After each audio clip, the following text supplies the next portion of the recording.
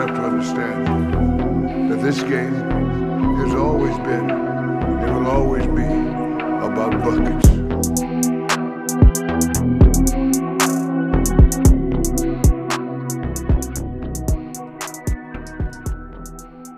Well, all right. We can jump into this. Welcome back to another episode of the Tough Buckets podcast. This is either episode 11, 12, or 13. One of those. I've kind of lost track at this point, but we're going to start the episode off as we always do. We're going to introduce the host of the podcast. So today I'm joined by Sam Kavan. How are you doing, Sam? Doing great. Enjoyed a trip up back to Nebraska to get to see everyone for that alumni basketball tournament last weekend, and my ankles and hips a little bit sore. I haven't played basketball, especially with that kind of intensity, in a few months, so it was a little rough walking on Saturday and Sunday, but they've made a full recovery, I'm happy to say. Yeah, I've been a little sore too. I've been finding weird court burns all over my body, from diving on the floor and stuff over the last week. I didn't know I was getting after it quite that hard, but it was a tough couple games we played. Yeah, definitely a little physically demanding, that's for sure. I got a couple 22-year-olds here crying about how their bodies ache and hurt. I mean, really? I was going to say, your body's aching without even playing basketball. Mine aches just thinking about getting out of bed. I have to talk myself into getting out of bed because I know the joints are going to hurt. So I don't have a lot of sympathy for you two, just you two young bucks. Hey, all I'm saying is that class of 2014, that's a good, they had a certain 6'6", at least 250-plus dude in there. We figured out how to take care of him. They ran a 2-3, could not move him, and We did, yeah. Figuring out how to take care of them was we just kept putting subs in until they couldn't move anymore. Yeah, they couldn't sub people in and out quite like we could. But as you guys heard, I'm also joined by my father, Jason Unger, who is joining us from Omaha, Nebraska. But yes, like Sam said, we had our annual alumni tournament. We ended up losing in the second round, but we ended up getting our first win as a class because last year we went 0-2, and the years before that were canceled due to COVID. So it was cool getting our first win. It saved us from playing at 9 a.m. and the next day. Instead, we got to play at 11.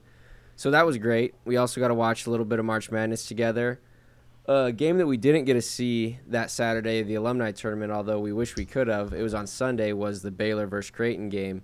And I'll let Sam talk about that because I'm pretty sure you made it back to Texas before that game started. Is that correct? I made it back for the second half because we had to take a few my girlfriend and I had to take a couple pit stops on the way back because neither of us were feeling in peak condition, let's just say, on Sunday. But I got in and saw they were down in the second half, and man, Creighton played a fantastic game. They shot super well, and just Baylor couldn't quite put it together. You thought all season that, they had certainly high and low points. Fairly low heading into the tournament off two straight losses, and going to the tournament, they pick up that first round win against a tough UCSB team, but Creighton was a whole different animal. That was a very popular, technically not an upset since they're only 3 seeds away, but pretty popular pick to pick Creighton over Baylor there, and I was watching Creighton play North Carolina State in the first round and really wasn't that impressed. I knew Baylor would have to contend with their big man in the middle, and that ended up costing Baylor, not having a dominant post presence really on either side of the ball, which is not something that Baylor has had. The entire time I've been a student, since the 2019-20 COVID-shortened season, they really have not had a dominant post presence. So I believe there's supposed to be some new recruits coming in to fix that. But rough, March takes no prisoners, that's for sure, and they just weren't quite up to that level of intensity they needed to be at, level of execution, and Creighton made them pay. Yeah, just going back to the Baylor and Creighton game, I agreed with Sam. I was not impressed with Creighton in their first round game against NC State, and I didn't think that there was going to be any way that they were going to be able to match Baylor's physicality, especially the way Baylor played in the second half against UCSB. I was shocked that Creighton came out and really kind of took it to Baylor. I mean, I just didn't think they were, capable of being that physical, even though, they play in the Big East. So that was a little bit of a surprise to me. I thought Baylor would, kind of wear them down with their physicality, but I have to hand it to Creighton. They kind of proved me wrong and showed that they can play physical, tough basketball. And now they have a matchup, with Princeton. And I mean, you probably don't want to play them either at this point because they're playing really good basketball. But if you're Creighton and before the tournament, you're told that you're going to play Princeton in the Sweet 16, I mean, I think they would take that. I mean, I think they would take those odds. So, I mean, they got to like where they're sitting right now when it comes to, tomorrow night. Yeah, certainly. Got a lot of good games coming up, and we'll be able to talk about those, obviously. But before we get off the college subject, I just want to see, going into, I guess, games have already been played today, but with what's left in the tournament, who are your guys' favorites to win it all?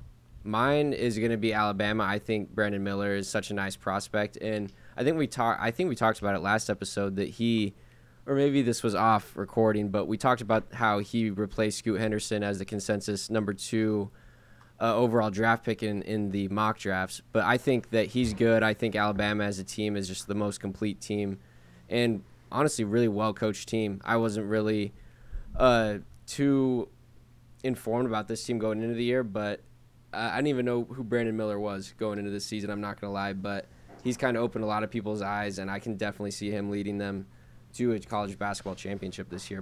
Yeah, so despite my bracket performing terribly this season, my pre-tournament pick of Houston is still in the tournament, but right now it's hard not to kind of – so I mean, I still want to rock with Houston, but it's hard to not kind of switch towards Bama. They've been so hot, and Jake, like you said, Brandon Miller moving up to 2 on a lot of people's draft boards, which is something that I'll definitely bring up later in the podcast, talking about a certain blatantly tanking NBA team this year. But he's looked great. Alabama's looked red hot. Their game tomorrow, they play tomorrow. Man, who do they have? Hold on. San Diego State. San Diego State. Yeah, I think poor San Diego State's going to get run over like a freight. I mean, Bama's going to come through like a freight train for that one. Maybe not. I mean, it is March Madness, but yeah, not looking great for the Aztecs tomorrow. But yeah, I'm rocking with Alabama, and I think Brandon Miller makes a very strong case throughout the rest of the tournament, as he has done all year, to put himself in that number 2 pick spot. But if he wants to break number 1, he's probably going to have a few 80-point games here down the stretch. So 2 might be the ceiling for him. Yeah, that might not even do it. Well, what about you, Jason? 2 for 2 on Alabama so far. Yeah, I'm going to go kind of I mean, it's hard to disagree with you guys because Alabama is playing really good basketball, but I'm going to go with Houston. I think I picked them in my bracket, and a lot like Sam, my bracket is pretty much busted outside of Houston getting into the finals. I just like their team. I mean, they're really talented.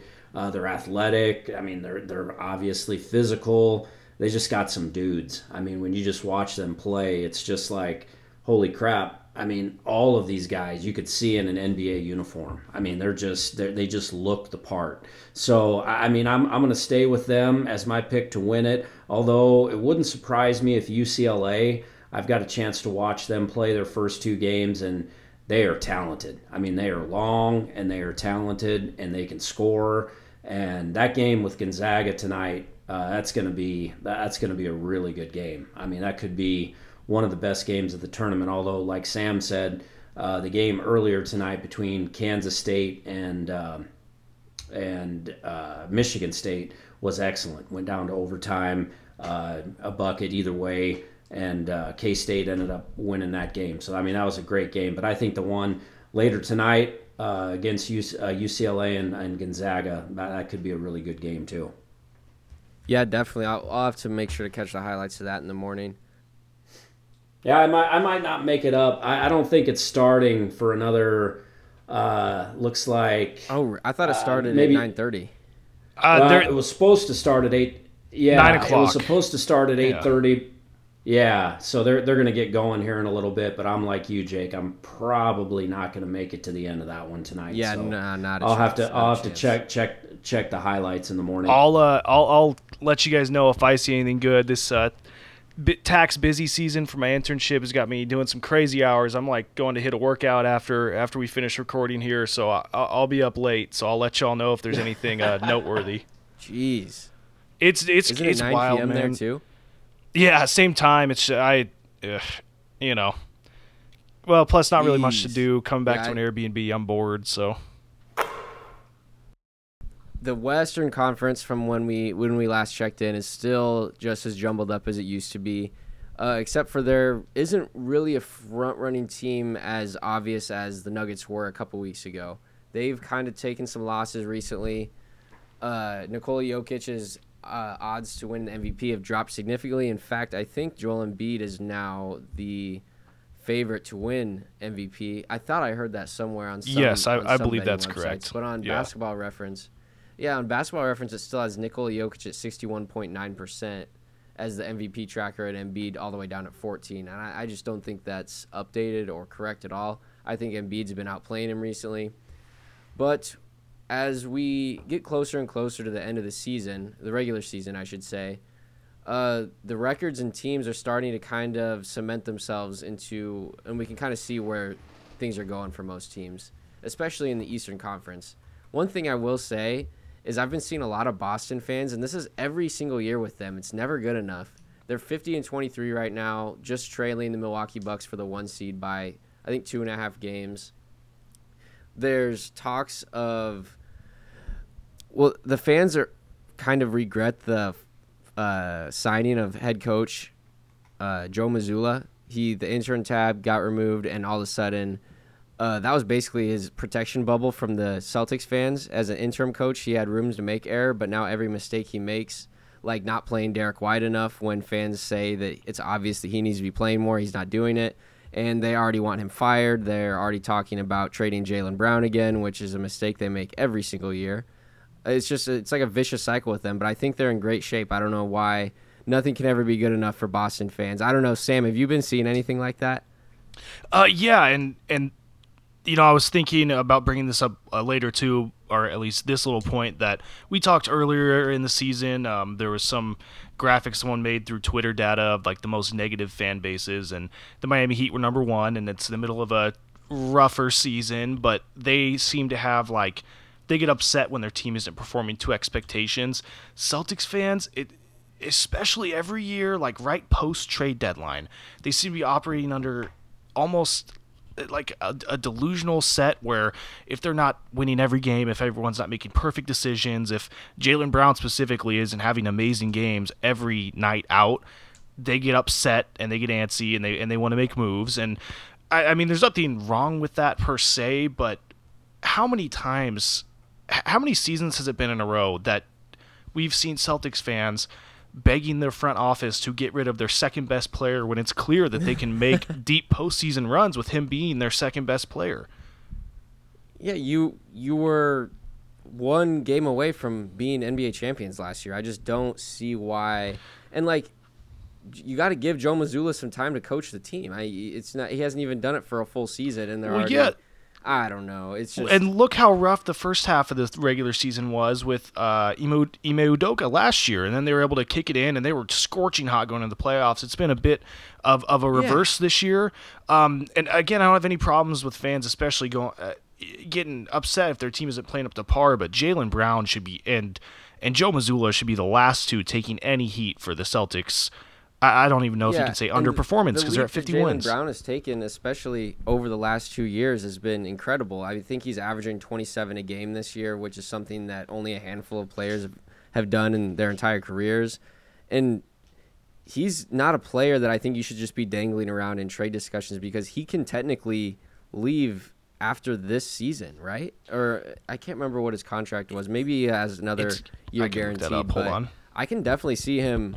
I can definitely see him just walking and saying, look, I'm tired of being in every single trade rumor every time a player comes up. And I promise you that opposing GMs, especially in the Eastern Conference, are going to start spreading so many rumors and trade rumors about Jaylen Brown specifically that I think it could get to the point where it's so crazy and there's so many different rumors coming out that Jaylen Brown is like, okay, I'm done. I'm leaving here. I'm out of here.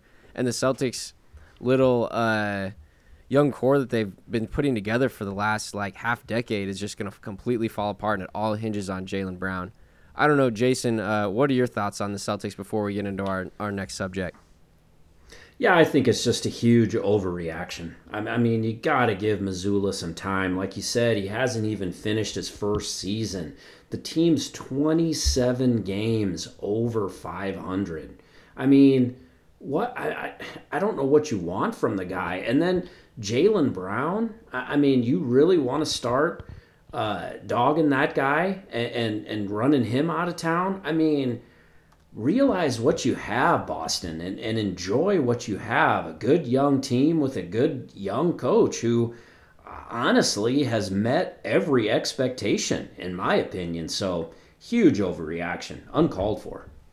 Yeah, totally. And the other thing is Boston rarely has their full team healthy on a night-to-night basis. I can't remember the last Boston game that I watched that they weren't missing like a combination of Robert Williams and Marcus Smart here, or Malcolm Brogdon and Al Horford in this game. Like, they never even have their full team, and they have the second best record in the NBA. I just don't get the Boston sports radio. I think is the culprit of it, is what I've heard, is they're just always so negative and nothing's ever good enough for them. So I just thought that'd be a funny way to kind of get into some talk about some of these teams out in the East. But our next subject we're going to talk about, so Jason and Sam both picked out two teams that are overperforming and exceeding expectations, and then two teams that are underperforming and have not been living up to the expectations we had talked about before the season started and even earlier in the season. So we'll start with you, Jason. We'll start on the sunny side. Who are the two overperforming teams that you picked out? Yeah, so the overachievers, I started what I set out to do when I started was to come up with an overachiever and an underachiever from the Eastern Conference and the Western Conference. So I have one overachiever from the Eastern Conference and one overachiever from the Western Conference, and it starts in the East. And Jake's going to know that this one pains me to admit, but I had to make the New York Knicks. I knew it was coming. My overachiever from the Eastern Conference this year are the New York Knicks. I mean, they're 10 games over 500. They're sitting fifth in the East, getting ready to head into the playoffs here. Last year, they were 37-45 and missed the playoffs. And Julius Randle has rediscovered his form that made him an all-star a couple of years ago. I think he had a 57-point game here. Was threatening to break. Yeah, was threatening to break Kobe's Madison Square Garden record for most points in a game. I think Kobe has that maybe at 61, I think it was. So, I mean, he was flirting with that record. He's playing excellent basketball. Of course, Jalen Brunson's been added to the mix, one of the best offseason acquisitions by far this season, and has played, really, really well for the Knicks. He's been banged up a little bit. He's missed 4 or 5 games. I think he played in the last game, so they're going to try and get him back and ready for the playoffs. But, I mean, if they're healthy, I hate to admit it, just because a couple of weeks ago, Jake and I were talking about teams, the teams that had we didn't think had realistic expectations as far as winning a championship. And the Knicks were on my list, and now I have them, as an overachiever. But they've accomplished some good things this season, have played pretty well. And I think, this is a team that can win a first-round playoff series. I don't know if I'm convinced that they can win a second-round series, but they're going to make it for my overachiever team in the East. And in the West, my overachiever, I got to go with OKC. With Chet Holmgren going down before the season started, I mean, all three of us were convinced that they were going to be in the Wembanyama sweepstakes. I mean, there was no chance that they were going to be sitting in a position to make the playoffs. I mean, they're in the play-in at this point, but they're 36-36, and I think they're the eighth seed in the Western Conference right now. Last year, they won 24 total games, so they've already made a 12-game increase as far as their win total goes this season. I mean, just an incredible, what SGA's done. And I don't even know how to pronounce their coach's last name. I think it's Daigneault. Daigneault. Yeah, that dude, if he's not at the top of the list for NBA coaches, coach of the year, I mean, he's got to be damn near, the top of that list, because the job he's done to win 36 games with that team missing, going in without being able to play with Chet Holmgren, phenomenal job.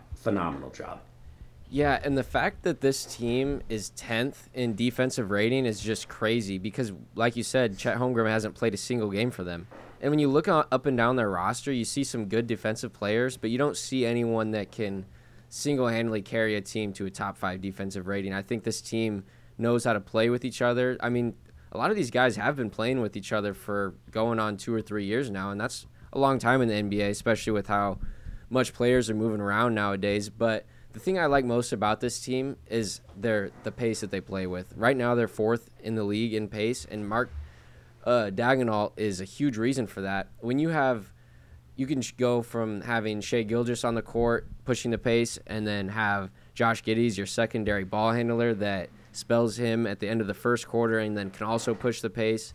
Jalen Williams, the bigger Jalen Williams, is having a great rookie year. He's really had a great second half of the season. I haven't got to watch a lot of Thunder basketball, but I see a lot of highlights. I see a lot of Thunder fans talking on social media, and I think that even if they were a little farther under, all right, technically they're at 500 right now, but even if they were a few games under 500, I think this franchise would still be pretty happy with where they at, because they're going to get another medium-tier first-round pick from their own pick this year. I think they also have like 2 or 3 other first-rounders that are going to be 25 or under. I don't really know. I'd have to go take a look at what those are going to be, but I think they're really happy with where they're at. And as far as your overachieving team in the East, as far as the Knicks go, they're kind of the opposite of the Thunder. They are like 17th in defensive rating, actually. Let me see. Or 18th in defensive rating, excuse me. But somehow I'm watching this team. I do watch some of the Knicks games because it's easier for me to watch Eastern Conference games, and a lot of their games are on NBA TV. And I just watch this offense, and I'm just thinking, how can they possibly be 5th in offense? I'm just watching Julius Randle post up floaters. I'm watching Emmanuel Quickley come off screens and hit threes. Jalen Brunson is just controlling the pace. They're 27th in pace. It's just such a weird combination of things that make this team really good. And I'm not going to lie, it kind of makes me mad. I don't like watching this team. So I'm hoping that as it shapes up right now, they're going to play Cleveland in the playoffs. And I hope that Cleveland can just put a stop to this New York madness, because I just know in my heart that this team is not as good as they've actually been playing. But shout out to Julius Randle. I don't think there's a player in the league that looks more tired after a game than he does. And he's actually played every single game this year. And that we'll talk about that later. But yeah, that's my thoughts on your teams. I know Sam is itching to get into his teams, but before we do that, is there anything you had to comment on the New York Knicks or the overachieving Oklahoma City Thunder, Sam? Yes, actually, both of those teams I was considering as I was torn for that second overachieving team. Those are my second and third option. I mean, like I had my one that we'll get to, and I'm kind of surprised y'all didn't bring up. But the Knicks, I feel like watching this Knicks team after the slump they had last year, and you figured that was going to happen because they overachieved so much 2 years ago. They overreached so far that how the NBA works a lot with that. If you can't capitalize on that momentum, that wave's going to, take you out to sea, right? But they've been able to work back from that. Like with the Knicks that of the last 20 years. A bad season, a regression like that would have sent them into another 5-year spiral. But thanks to a great pickup in Jalen Brunson, as well as, like you said, Julius Randle just being out there playing pretty consistently every night, which, by the way, fantastic Jimmy High Roller video came out today. I mean, his video is always great, but talking about injuries and injuries specifically to superstars and everyone's going down. And then you got Julius Randle, who despite looking exhausted after every game, like Jake said, he's always out there producing. Great to watch him play. I will say, I kind of agree with you, Jake, on seeing the Knicks get eliminated, partly because I'm a Heat fan, that old rivalry, but also I was saying the same thing. He just got a big win over them. They did. Big win last night. But I was saying this around NFL playoff time. I think the Knicks are kind of similar to the Dallas Cowboys, where those are both franchises that have not been to the mountaintop, anywhere near the mountaintop, since Jake and I have been alive, right? I mean, the Knicks haven't won a championship since the 70s, but they haven't even been to the finals since 99. And then obviously the Cowboys haven't been to the Super Bowl since the 90s. But though you can just tell those fan bases are both just toxic sleeping giants that if they ever get any sustained success are going to wreak havoc on social media.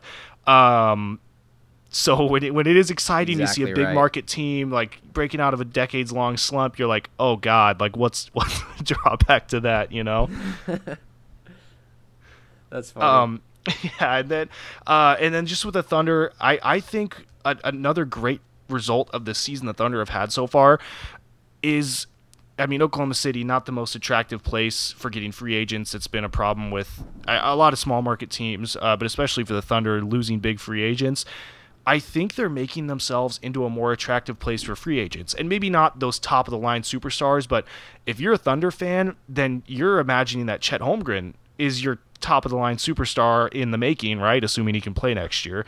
And obviously you have SGA there, but I think Oklahoma City is making itself look like they play basketball selflessly. They like to run. They look like they're having fun. They got a young group of guys.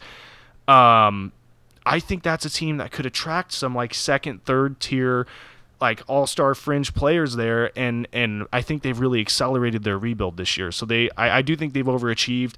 Obviously, this year, if they're able to get into the playoffs, the West is pretty wild this year, but I don't see the Thunder making a deep run. Even so, I think they've done a great job of laying a foundation this year to build off of in future seasons. Yeah, I totally agree. I think that the Oklahoma City Thunder's rebuild is currently the strongest and best-looking rebuild in the NBA, and I don't even know if it's really close at this point. But, Sam, go ahead and get into your overachieving picks. Yeah, so the Knicks and the Thunder were kind of torn for what I was picking for that second team, so I'm glad we brought them both up already. But number one, this was the first team that came to mind for me, like no doubt. It's got to be the Sacramento Kings, right? Yeah, 43 wins on the season we had already. To talk about them. They're clear. They've separated themselves ahead of the fourth seed and below in the West. Obviously they're 2 games back on the Grizzlies and probably an insurmountable 5.5 games back on the Nuggets. Yeah, they were just the number 1 seed like last week for a couple days. Yeah, it's been crazy in the West. Now with less than 10 games left, they could still reach for that second, but regardless, to lock up, barring a collapse here, which it is the Kings, so who knows, but to lock up home court advantage in the West when they have not made the playoffs since Jake and I were in first grade, second grade, that is insane. De'Aaron Fox has overperformed. Domantas Sabonis has overperformed. I remember people were kind of dunking on the Kings when they traded away Halliburton, which obviously Halliburton's an all-star and a fantastic young point guard, but Sabonis looks like one of the best big men in the league right now. And the Kings can just score the basketball like crazy. That home court advantage is going to be one of the best, if not the best, home court advantages in the first round of the playoffs this year. What a great crowd that they have. Oh, yeah. And those fans were pretty great even through the 15-plus years of abject horror that their franchise subjected them to. And now they have an actual, legitimately good team that could make a run here in the playoffs again with, a West that doesn't have any top-heavy contenders like the East does. I don't know. They look great. I'm really excited to see what they do. And really excited for those Kings fans, which not a lot of them around where we're from, but I'm really excited for them that they actually have something like legitimate to cheer for. It's going to be a party in Sacramento when they finally lock up that playoff spot here in the next couple weeks. Yeah, no doubt. And they have 6 guys scoring in double figures for them this year. Rookie Keegan Murray is I think he's either my favorite or second favorite rookie out of this draft class. It's between him and Benedict Mathurin. I think those guys are going to be really good. But he's been playing great, especially in the second half of the season. Malik Monk is just a great player to have off the bench. He's a great shooter, pretty underrated playmaker too, because he's a good passer when he wants to be. De'Aaron Fox and Domantas Sabonis and their pick and roll and their handoff action that they run up at the top of the key and all their off-ball movement with Kevin Huerter, I think that's the identity of this team. Unfortunately, that's an identity that doesn't play defense. I mean, I know we've talked about them all year, and the catalyst with them is they just don't play defense. And in the playoffs, if you don't play defense, it's hard to make it out of the first round.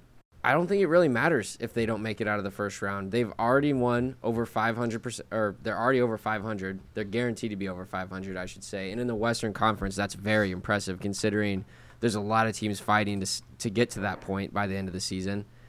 And yeah, I just think the Kings are probably the most fun storyline in the NBA this year. And I don't even know if it's particularly close. No, and I will say one thing that not to put a damper on the Kings wave here, but one thing that could be a bit of a ominous storm cloud in the distance, their most likely playoff matchups are the Suns, Clippers, and Warriors.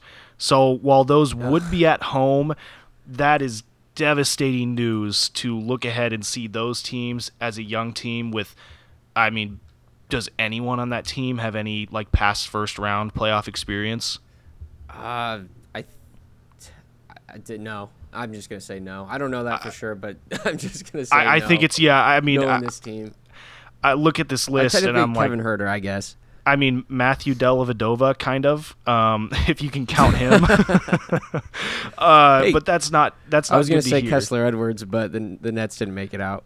Yeah, So you're like, Kings are obviously. I mean, they've been playing better in the regular season, but a lot of that goes out the window when you're playing against Kawhi Leonard and a Paul George, or a Stephen Curry and the Warriors, or Chris Paul in playoffs, but Chris Paul and Devin Booker and Kevin Durant if he can get healthy.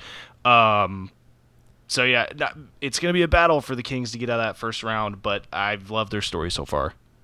What a treat for a team that hasn't made the playoffs in a long time. You either have to play Kevin Durant, Kawhi Leonard, or Stephen Curry in the first round. That's just that's not fun to think about. Yeah, like welcome back to the show, right? But yeah. Well, I mean, if there's going to be a team that can catch those guys lacking if they're not healthy and they're not playing up to how we expected them to play in the season, I think the Kings can technically outscore and upset a team in the first round. It is definitely possible, but it's definitely not something that I see happening.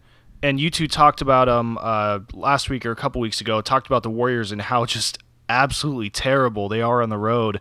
And again, the Kings have essentially, I mean, barring a massive collapse, have locked up first round home court advantage, which at this point watching the Warriors could be just an automatic win regardless of how good your team actually is.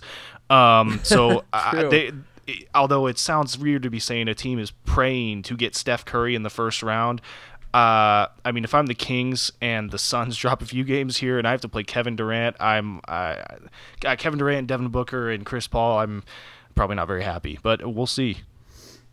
No, not at all. Not at all. So what do you have for your disappointing teams, Jason? Well, Sam didn't even get to his other overachiever, did he? Oh, yeah, didn't he? I just said it. I was between the Knicks and the Knicks and the Thunder the whole time, so I was just gonna let you two ride with that. I couldn't. Okay. I was thinking today at work, and I couldn't pick between the two. They're both overachieving in different ways. So I'm glad that you covered them both, because that makes me not have to pick between them. Yeah.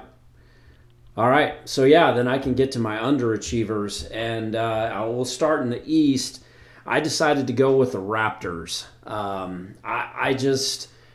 we talked about them around the trade deadline, and we were just certain that OG Anunoby and Fred Van Vliet were going to be traded away or were going to find a new home, but they decided to stand pat, and they're just a confusing team to me. I mean, when you look at that starting lineup and you have Pascal Siakam, who's having a great year, Scotty Barnes, obviously a great two-way player. You got Anunoby, Van Vliet, and then Gary Trent. They picked him up from Portland, and he was playing really well for most of the first half of the season, but he's been sidelined for the majority of the games after the All-Star break with an injury. So he's kind of been out of the lineup. But when you look at that lineup and those five guys, I mean, you should be better than 35 and 38, in my opinion, through 73 games. I mean, this is a perennial lock to make the playoffs in the Eastern Conference. I mean, they won 48 games last season. Philadelphia bounced them in the first round of the playoffs last year. But, I mean, they won 48 games. I mean, we're not that far removed from Kevin Lowry and DeMar DeRozan leading that team to an NBA title. To me, Nick Nurse, I have a lot of respect for him. I think he's a great coach. But to me, I just feel like the Raptors have underachieved this year. I think that's a team that should be better than 35 and 38 through 73 games. And then my second team, as far as an underachiever, I'm going to go out west and maybe unfairly list the New Orleans Pelicans as a disappointment. I know, obviously they played the majority of the season without Zion, and when he was playing, Jake and I talked about them being the best team in the West. I mean, people were talking about that when they had their full complement of players, but unfortunately for them, injuries have kind of stolen their season. And they're 35 and 37. Sitting, right on the edge of either making it into the playoffs, making it into the play-in, or being left out.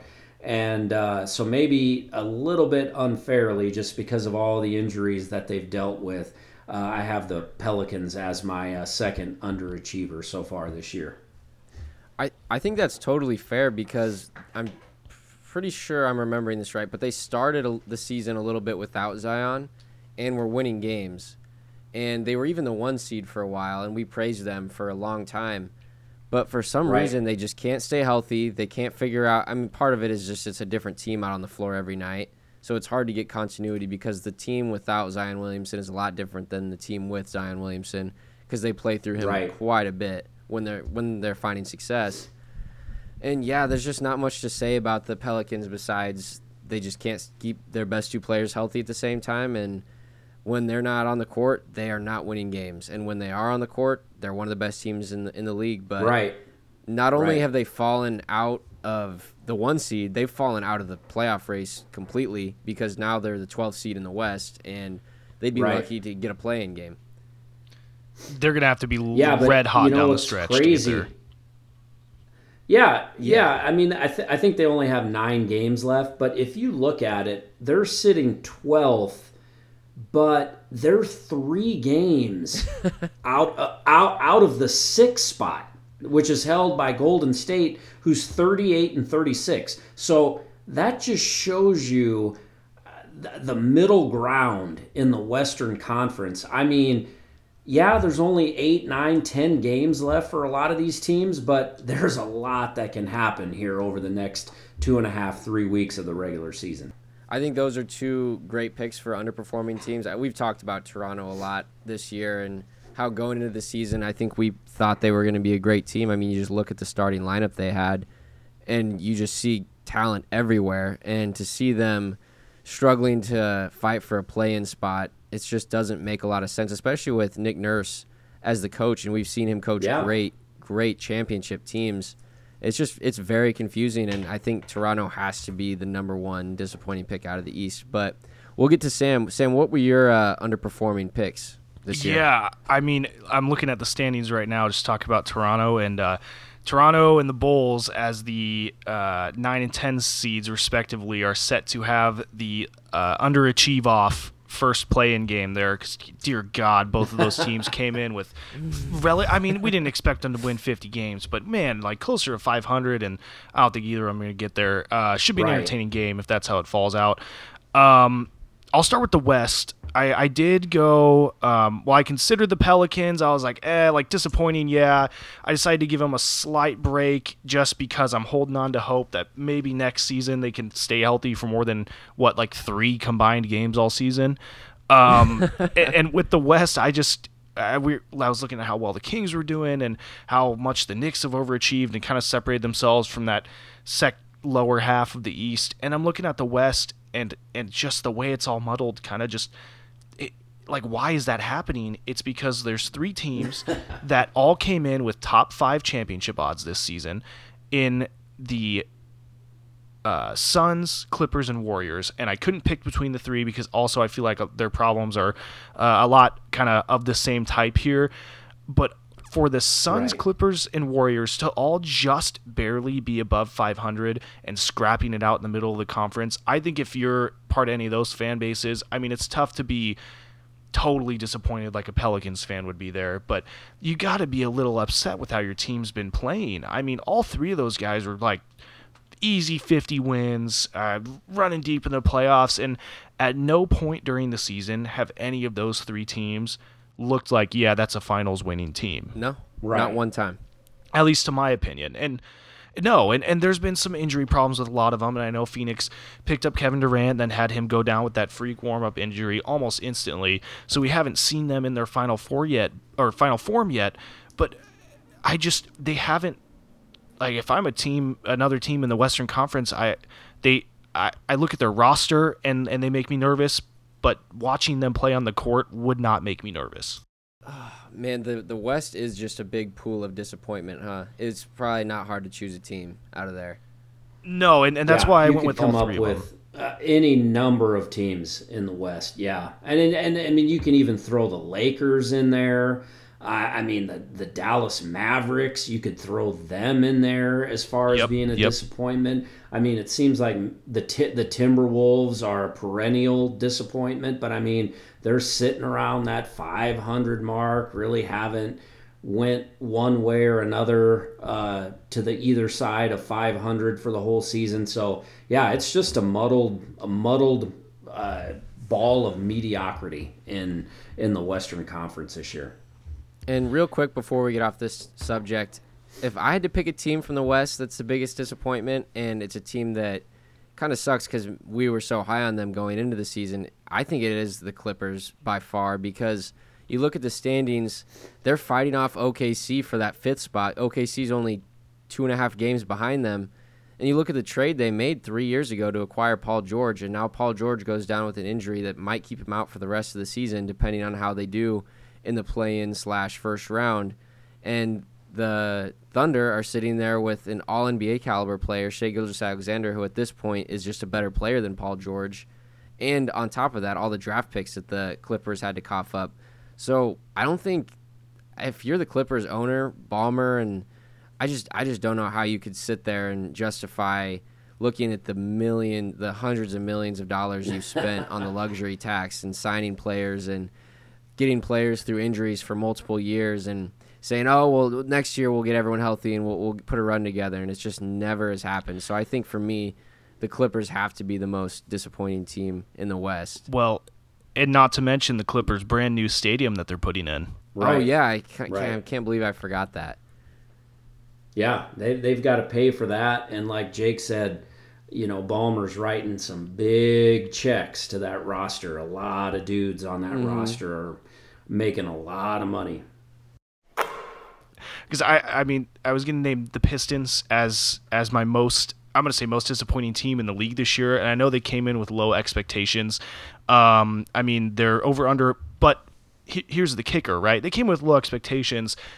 They had the same preseason championship odds as the Thunder and the Kings, and an over-under of wins at 29.5, which means that they should have at least been competitive for a play-in spot. through the All-Star break, right? Like by now, maybe you're like, okay, like let's drop these last few games, get better draft position, blah blah blah.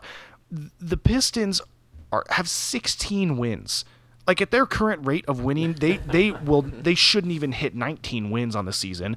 They're going to be worse than both of those terrible two Texas teams, and the Spurs and the Rockets. And not only that, they have not even been able to have any significant development out of their best player in Cade Cunningham because he's been hurt all season, which is not their fault. But this is a total loss season. If they end up with, I mean, honestly, if they don't end up with the first pick, they're going to be upset. But especially if their pick falls out of the top 3, which I looked at the lottery odds today, and the top 3 teams are guaranteed to be in the top 5 picks. Or sorry, the worst 3 teams in the league are guaranteed to have a top 5 pick. But that means the Pistons could end up picking 5th after winning 16 games. And I looked at their schedule today. They have not won a game against a team currently in the play-in or play-off of either conference since they beat the Nets on January 26th, which is right when the Nets were going through all of their, their superstars trying to leave the team. So not exactly the most together team. They have not beaten even a play-in team in almost 2 months. Never at any point of the season after the first 3 games of the season have they even been within 1 game of 500. It took them after that 4th game of the season, they were 1-3, and they never got closer to 500 than that. Not only that, they have not gotten a single win against a top 5 team in either conference right now.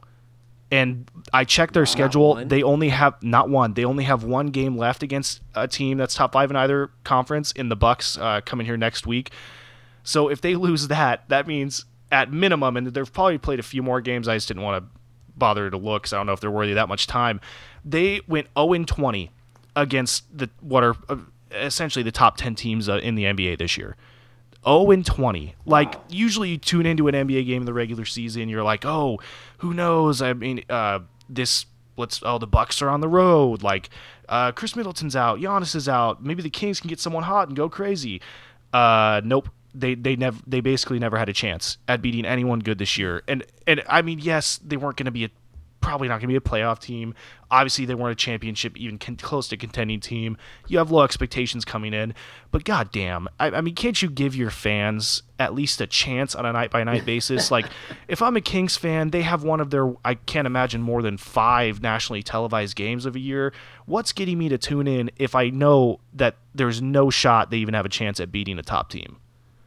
A 0% chance. A 0% chance, and I don't That's like. a pretty compelling.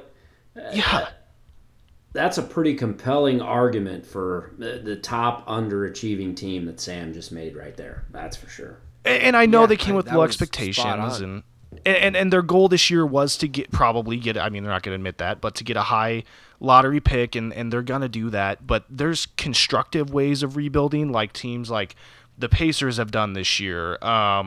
I mean, the Thunder, yes. Yeah, the Thunder have had a great constructive rebuild this year. Obviously, the Kings took a giant leap. Even the Magic. Yeah, they've won more games than they were supposed to. Yeah, and Utah. Throw Utah in there. Yeah, and what all these really bad teams have in common is they've put together stretches where, like the Rockets have put together 2 weeks of basketball where they look like a respectable team. So have the Magic. So have teams like even the Spurs before they started starting guys from the G League early in the season. They had a couple great games when they had Pirtle on the floor, and all these bad teams have that in common where they put together a decent stretch. But the Pistons have just been consistently awful. They have given nothing. Like especially in the NBA, there's a clear talent gap between the first and the worst team in the league. You're a Pistons fan coming into the year. You know you're not going to win a championship. You know you're going to be competing for a high lottery pick, which means losing a lot of games. But you want to have hope for the future, right? Like at this point, if you drop prime LeBron on that team, I don't even know if he could drag them to the playoffs. Like that's how bad they've been. Which means that even if they do land Wembanyama, even if they have a perfect offseason, they're still 2 seasons away from being a playoff team, is what this year has told me at least. Yeah. Right. I mean, we are talking about a team that is starting James Wiseman and Marvin Bagley as their front court in the last few games. So if that tells you anything. So on that note, we'll get out of here on a little trivia. I wanted to start off with an offensive trivia question because of just the absolute explosion of offense that we've seen individually from players and just the high offensive ratings that teams have put up this year. And an underperforming team we talked about earlier was the Chicago Bulls. And right now, the Chicago Bulls have the 24th ranked offense, or the 24th highest offensive rating in the league, which is not very good, right? It's at 113.2. Where do you think that – I'm going to get a couple guesses from both of you. Actually, just one guess from both of you. Currently, they're 24th in the league with 113.2 as their offensive rating. Where do you think that ranks them all time when it comes to offensive ratings? Every single team from any year. Dating back to the 80s, God. actually. Sorry. All time. Oof. If they're 24th this year at 113, where do you think that would put them all time? I'm gonna guess it's gonna be like I'm gonna guess like 20. I'm gonna say 11th. All time? When they're 24th this year? Well, technically they wouldn't. Yeah, they're 24th this year, so that would technically be impossible.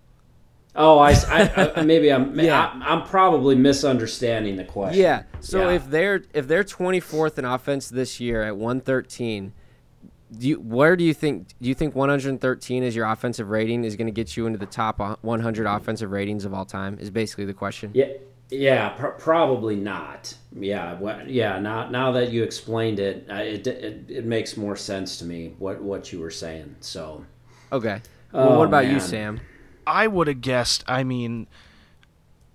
gut feeling is telling me it's still pretty good because I know scoring has picked up a lot in recent years, at least compared to the 90s on. Like I know That's what I was thinking. teams are That's what scoring I was really well in the 80s, but it's been really crazy these last few years. But even so, 24th, I'm going to go like 200th. Okay. So get ready for this. When you guys think of all-time great offensive teams and teams that, just changed the way basketball and offense was played and how we look at it, you guys think of like those early Phoenix Suns teams with young Steve Nash when he was winning MVPs and, like when they started to push the pace on offense a little bit. You think of that as 7 one of the seconds or greatest less. teams of offensive teams of all time, right? And that means they are tied for 89th with this year's Chicago Bulls offense as the 89th best offensive rating of all time. One of the greatest offenses we've ever seen is tied for pretty much the worst offense in the league this year. Yeah, that's crazy. Good Just Lord. insane. I couldn't believe that when I saw that.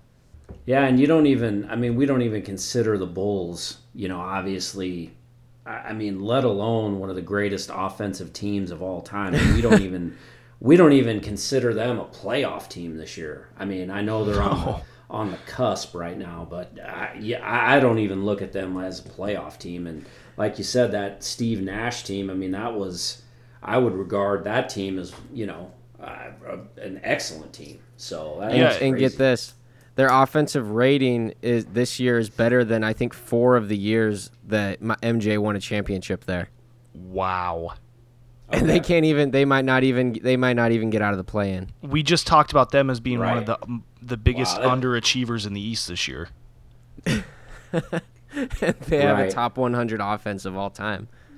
That just shows you how crazy the offensive production is now in the NBA. And how many points these teams are scoring. Yeah. Yeah.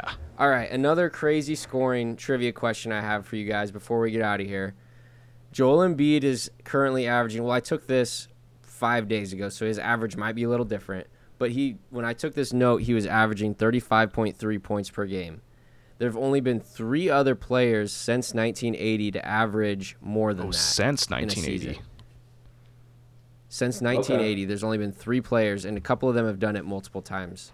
So who are the 3 players that have averaged more than 35.3 points per game in an NBA season? Not counting Will, I obviously, know with the one. 1980 I qualifier. know one's 1980. Yep, right. Will's out of Right. that. I definitely know James Harden did it. Yep. He's done it Am I 2 right? times. Okay. I think 2 I have all times. 3 Okay. on this one, actually. So that means Sam and I have to come.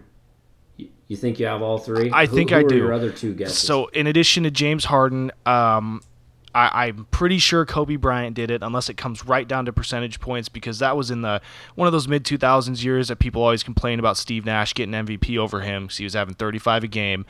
And then I know that I'm 90% sure I know that Jordan has like the highest non-Wilt scoring season where he had like 37 a game at some point in the 80s. I think it was 38. And yeah, 30, Jordan wow. has scored more than Yeah. 35 3 times. Harden has done it 2 times, and Kobe has done it 1 time. And Embiid is about to join that group this season if he can maintain above 35 points per game, which I can definitely see him doing. So if you find some way to mess with the statistics to cut Wilt out, he is the only non-shooting guard, or you can call Harden a point guard. So the only non-guard to average 35 plus basically in the modern NBA. Isn't that crazy? Yeah. Like, look at the players we're talking about. James Harden, Kobe, and Jordan, 3 of the highest usage players of all time, and now a center is joining that group. It's a crazy thing we're witnessing here. That is insane. Yeah. My pick for MVP, dude. I'm just throwing I gotta say he's wearing on me, and he was my preseason pick. there's a big I believe, unless I misread this, I think that out of these last 9 or 10 games every team has, the Nuggets and Sixers have yet to play each other a second time this year. So while a head-to-head matchup shouldn't really determine who MVP is, and I know Embiid went crazy in their first game they played against each other this year, at least for social media discourse, I think that game could do a lot for the conversation. Yeah, that's Right. coming up next Right. week, isn't it? It has to be within the next 2 weeks, I guess it I technically think. has to be.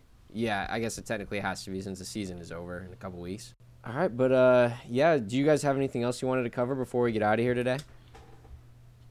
No, I just I can't think of anything. I think I we do covered a lot. have the Gonzaga UCLA game on in the background, and minute left in the first half. UCLA's up 13. They're outscoring Gonzaga in fast break points 13-2. Or sorry, not fast break points. That's points off turnovers, yeah. or 13-2. So Gonzaga's got to get it together in the second half, or they're going to get made fun of for yet another year for winning a bunch of games and not winning the championship. So Yeah, not rough looking time. good for them. No. All right, well, thanks for tuning in, guys. Hope you guys enjoyed. We'll catch you in the next one. Thanks, guys.